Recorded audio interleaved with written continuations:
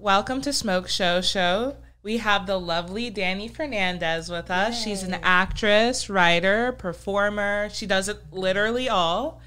So tell us a little bit more about yourself. Where are you from? I guess I'm equally from Southern California and Texas. Like, I feel my family, my parents met and got married and came up in San Diego. And so I consider that a large part of my youth. But then when I was in high school, or when I was about like 12 or 13, they moved us to Texas. So those are like my really formative years. So it's hard to like not say that I'm from Texas. So, and my dad also has a ton of family in San Antonio. So I actually went to high school in Frisco, Texas, which is a small town, not a small town, but it was a small town outside of Dallas. And then it was literally like Friday Night Lights. Ooh, that's tight. Like, it was like, kind of, but yeah, it was literally like the mall would shut down on Friday. Everybody would go to the high school football game. Even if you didn't have kids, you were at the high school football game. What? It was that's awesome. We had one high school. Now, if you look, there's like 9. So that's like the changeover now that's happening there. Wow. My house was across from like a cow field. So I love Texas. And I was on the drill team there. I was on like the kick line. And so had a very like traditional Texas like high school experience. And then I went to college in Austin at UT. So I'm a Longhorn. And then I lived and worked there for a little bit before coming out here. Wow, that's awesome. So this episode, we're going to be talking about shrooms. And so we have like this like whole collection of shrooms. We have these dried ones or whatever. I don't know the difference in these two. I know that there's a difference, but I don't know them. And I've taken these, and these are probably the strongest shrooms I've ever taken in my life. I bought them from a random lady. And then this is like a chocolate bar.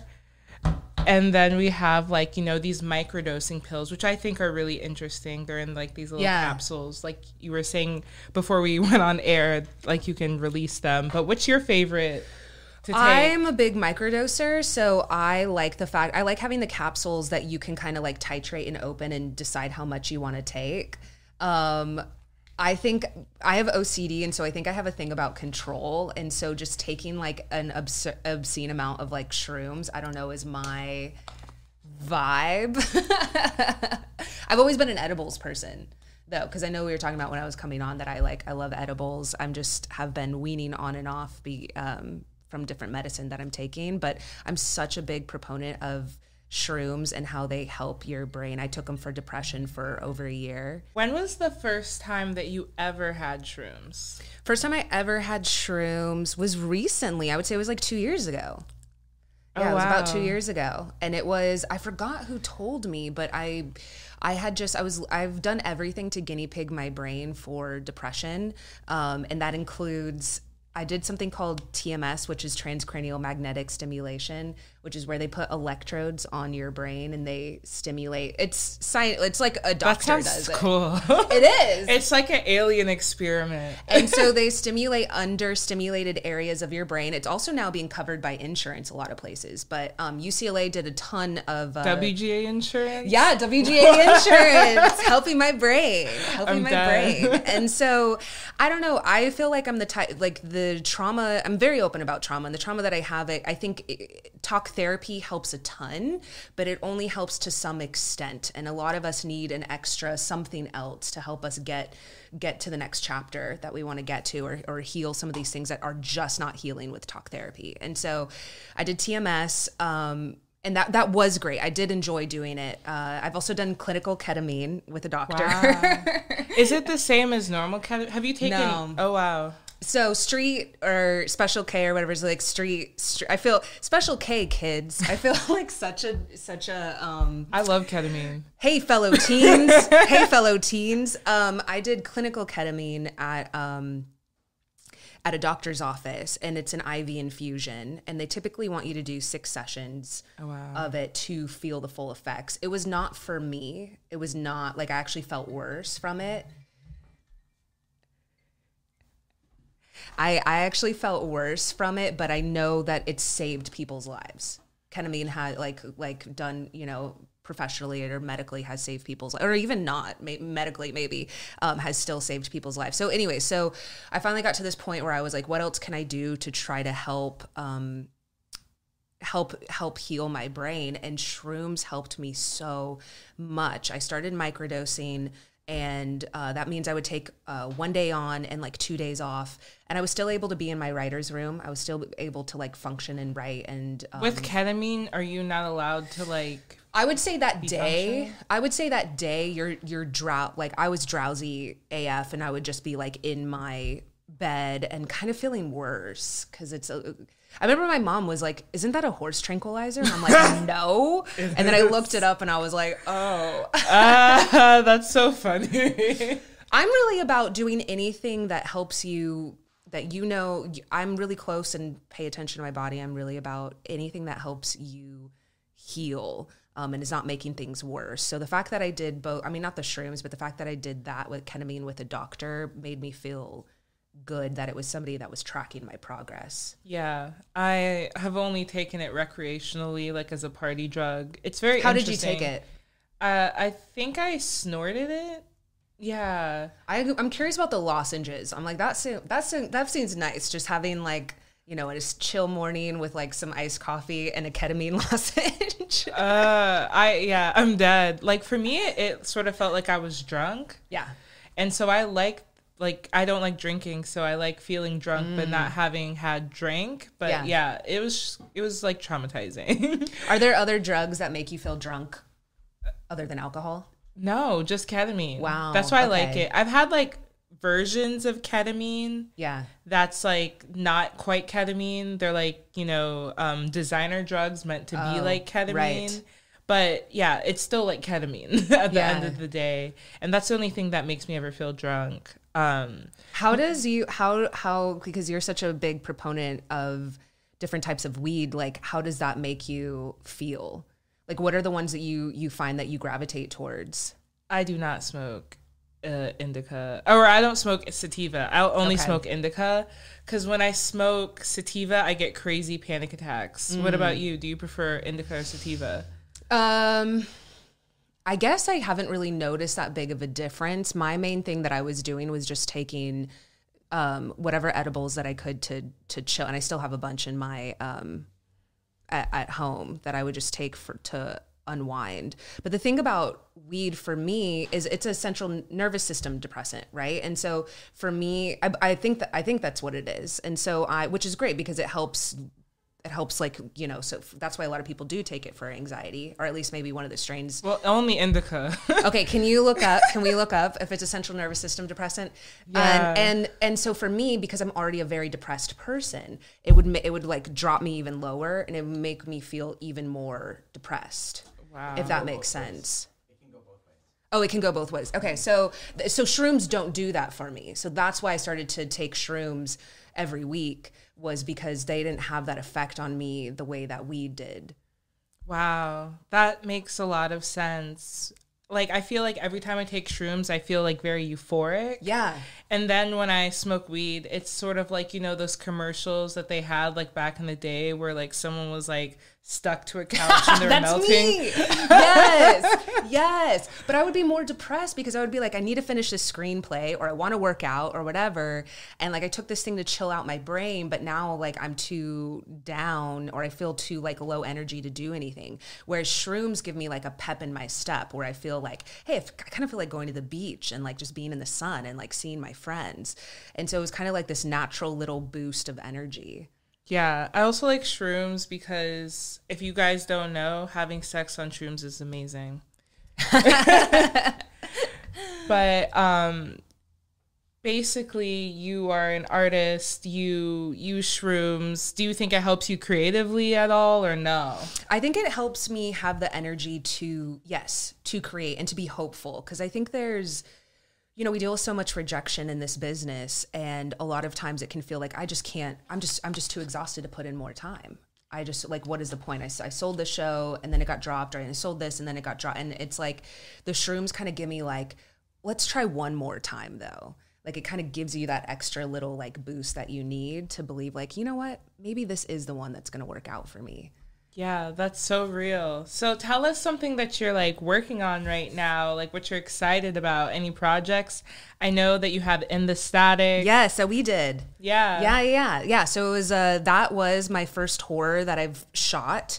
Oh, wow. Actually, I think it was my first horror that I've written too. I wrote that years ago. Oh, wow. And it deals with gaslighting, and it deals with workplace horror, which I think is a fun place to play in, because we don't always see that.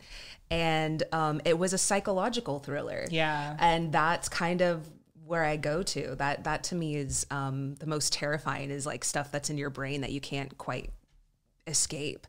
And so I think me having OCD, which I was clinically diagnosed with a couple years ago, was very helpful to have a diagnosis, so that you don't feel like, why is my brain keep cycling the same thoughts again and again and again. And I kind of did the most heightened version of that with the girl that I got to play. Yeah, that's outstanding. Like, Yeah. to be able to, like, you know, take like something that a lot of people would view as like, you know, Yeah. an obstacle Yeah. and then turn it into your art. And I feel like that's something really unique that artists are able to do. That's true. Yeah. You also are like developing a new show. Mm-hmm. Yeah, that I can't talk too much about, but I will say that a lot of the stuff that I'm trying to push through, I don't see on TV.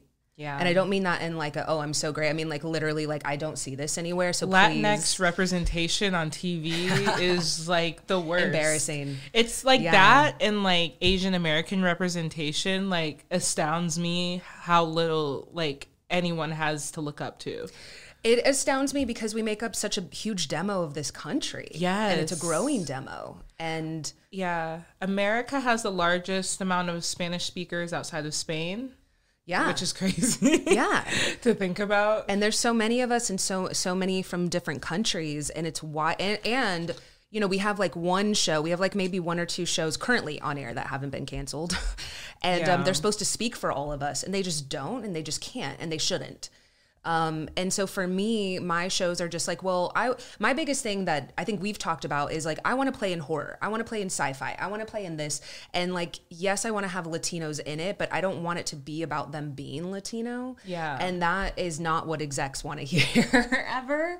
No. And so they want, I don't know why they don't listen to us, but I think they think if we make it about being Latino, then a bunch of people will show up, and it's like, and then that sometimes just doesn't happen.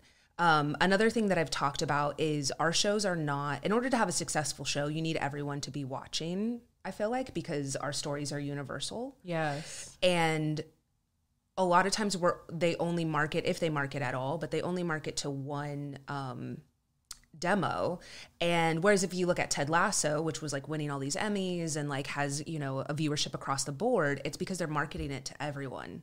Well, even shows that are marketed to everyone and do well, like still like can meet the hammer, like with like Yeah. Gordita Chronicles. Yeah. Like so many people that I wouldn't expect like to have watch that show. Yeah. Yet HBO showed no mercy with that show, which is insane. But I bet if you were to go to the Midwest, there would not be billboards there.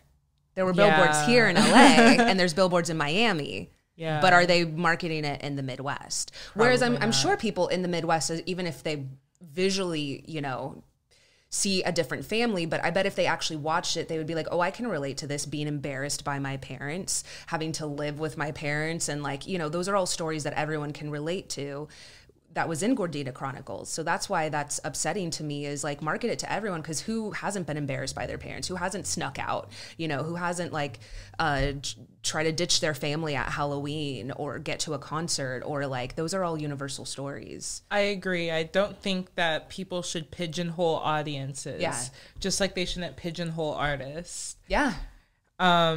So what advice would you give to yourself, like your younger self, you know, trying to become the Dani Fernandez of now, basically? There's a couple people I would not date. I'm screaming. There's a couple people who have cost me a lot in therapy. Could have saved me some time and money. What would I tell myself? I think I would tell myself that I am the most worthy exactly as I am. I think that's something that I still struggle with now, where it's like, oh, once I get this acting job, once I sell this show, then I get that I'm worthy now, but I'll be even more worthy because that's how the industry treats you. Yeah. And that's just not It's true. not reality. A job can't make me more worthy. And a relationship can't make me more worthy than I already. And the easiest way for me to tap into that is when I think of my little self and I'm like, I see her and I'm like, she's so worthy exactly as she is. And I didn't lose any of that. But there's a part of me that we constantly have to deal with in this town of like, yeah, but once you book this job, then you'll be worth it. And that's just, I have to disconnect from that. Yeah. I mean, I feel like there's so many people that have like invisible boundaries, you know, for people. And I feel like most of the time they're not real. They just like put them up to have a boundary, you know, and like it's immaterial. Like whether or not, like, even if you like never booked a show, I feel like so many people look up to you that like your impact is going to be just as strong. And I always like think about like, I look at so many artists that like have never been staffed before or never been like on shows before that have like changed like history and changed the way that things are created. And I think that's really interesting. Yeah. Yeah. And also like, how dare I put my worth on a job? Like that. I mean, that's like very American. It's a very American thing to do. Oh, wow. But what the fuck? Like how, that's so gross. And yet like so many of us are taught to see our worth in our work. And like you said, whether or not this ever happens, and I've had to get to that place. I'm still getting there, but I'm like, I'm trying to manifest, you know, like a big acting role and a breakout role and this and that. And I have to tell myself whether or not I ever get there, even if everyone around me believes that it'll happen and internally I do, I cannot hitch my identity on a job. I just, Cause, and the thing is that's crazy about Hollywood is like, you see all these like people that have like gotten like loads of roles and stuff, but sometimes like they quit and it's like, oh, it's not even worth it. So it's really interesting to see, like, I look at someone like Ava Mendes who was like constantly booking, but she was like, these aren't the roles I want. Mm-hmm. And it's just not worth the energy. Yeah. Yeah. I remember watching the movie Blonde and being like, damn, who wants this role?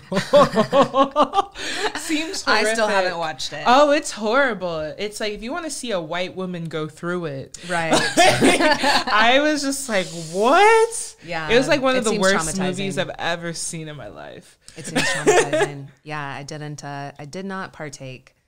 So what's your advice for like beginner shroom people, like who have never taken them before? Okay, so but I feel like I'm different because, like I said, I microdosed. So I guess especially if you're looking for a mental health aspect of it, I would microdose. Like I don't think you have anything to lose necessarily. You know, just do it and where you have a day off and you don't have to be anywhere or publicly speak. Because I've definitely taken them and then like done a panel or something. I'm crying. But like by then I had been taking them for a while. Yeah, so that's way more normal. I do want to say the first time I took them, and again, it came in a capsule. So I have these like 30 days worth of shrooms. Came in a capsule, took one, and I was like, you know, I just feel a little high and kind of like a little I was like, this is just like edibles. Like, this is not that different. I was frustrated. And then it was like 1 a.m. I was like, I should go to bed. And I start to like lay my head down on my pillow. And then all of a sudden my brain was like, everything's working out for me. Like, I love my job and I love my apartment and I'm so lucky and like things are really working out for me. And I was like, is this why people take these? I was like, oh my God, I'll take shrooms all the time.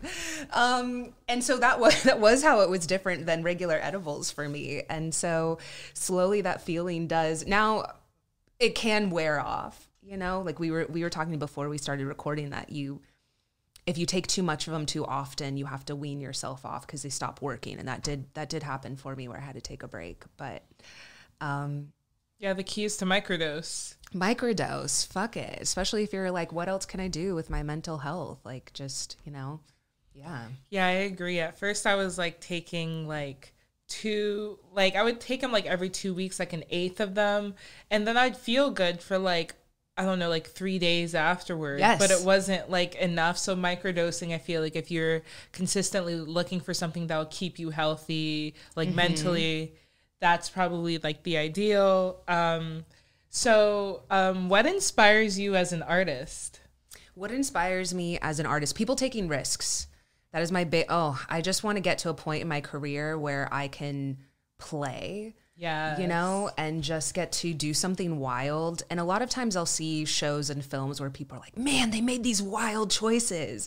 And I'm like, a lot of us are weird. A lot of us are fucked up. And we also want to make wild choices. But when you're newer, or I don't even say newer because I've been here for almost a decade, but when you're not, you know, at an Oscar winning status yet, they a lot of times will kind of pare down, like, let's do something safer, you know? And I don't want to play safe.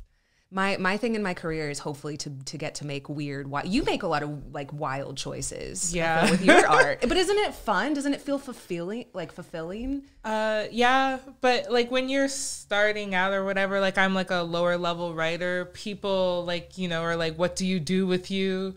Or like they're like, oh, I don't know if like this crazy person could be on my show. Like maybe sometimes your art is louder than your personality. That is my thing. So like my art's definitely louder than who I am as a person, even though I am quite loud and obnoxious too. So for me, I do like it, but then I definitely sometimes wonder, like, would it be more fun to be like more pop culture? Like the first time I screened Crystal and Chelsea in the theater, I was scared that people were gonna walk out. I was just like looking at the exit sign the whole time. So that part is like nerve wracking. Or like my Man Titties music video. It's like, oh, this is what when people bring it up in like job interviews, like as like an artist, is always like awkward. But like two things. One, you have to stand out here. There's infinitely more people here in Hollywood than there was like 10 years ago. I firmly believe that because I believe that. Yeah, because you know, social media has allowed more people who don't necessarily live here to be seen, which is a blessing and a curse. It can be great. And two, you will find the people who value that about you, though. You'll find your right people who are making weird shit. I mean, I think when I was growing up, I luckily had like Adult Swim, and I think that kind of, and Toonami, which is why I have DBZ characters tattooed on me, and I think that shaped the weirdness of getting to grow up with Adult Swim is like why I make the stuff that I do. Yeah, I do love Adult Swim. Yeah, like they're iconic. I love Adult Swim.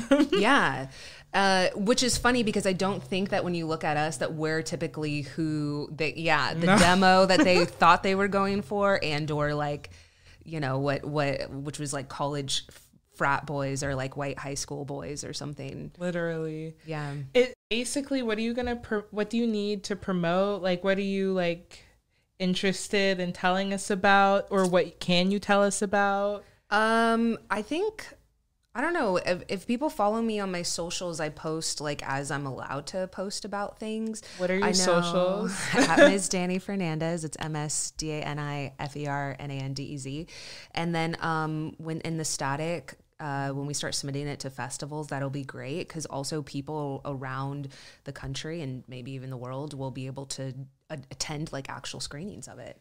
Yes. There will be screenings at different festivals. You definitely should come through. If you see a festival near you, come watch. You'll love it. And DANI will be here. Yes. I will be there. Okay. Is there anything else you would like to add about shrooms, your career, and where people can follow you again? Anything else I want to add about shrooms? Oh, something I want to add about mental health is just keep being open to trying things, and I know it can be really frustrating when something doesn't work for you. I know what that feels like because there'll be people that take certain medicines and they were like, oh, this is life-changing. And then like it had an adverse reaction for me. And I think it's the same thing with therapy. I just like kept trying different therapists, kept being open to trying different types. And I'm a real big, like I said, like guinea pigging myself. I would be on like Reddit looking up like mental health stuff. Like I'm fascinated, or watching documentaries and just kind of, By that I mean like not everything has to cost a ton of money to do. Shrooms are actually very cheap. Shrooms are cheap. They are. So it's these are $20. It's insane that they can like literally change your life for $20. But yeah, just don't give up. Keep trying different things and listening to. I was gonna say hopefully not a certain podcast that does talk about certain. Yeah, listen to this one because I'm sure you talk about a lot of different like drugs and mental health. Yeah, for sure. I definitely need it. I actually have never been to a therapist. So drugs, I think everyone should be in therapy. I should. Just existing. I was gonna say in this country, but just existing on planet Earth. I think everyone should be in therapy. Yeah, as a Black woman in Hollywood. Yeah, yeah. I definitely should be in therapy. Yeah, but yeah. For now, I have shroom therapy. I mean, shrooms are also great, equally great. Okay, thank you so much for being here.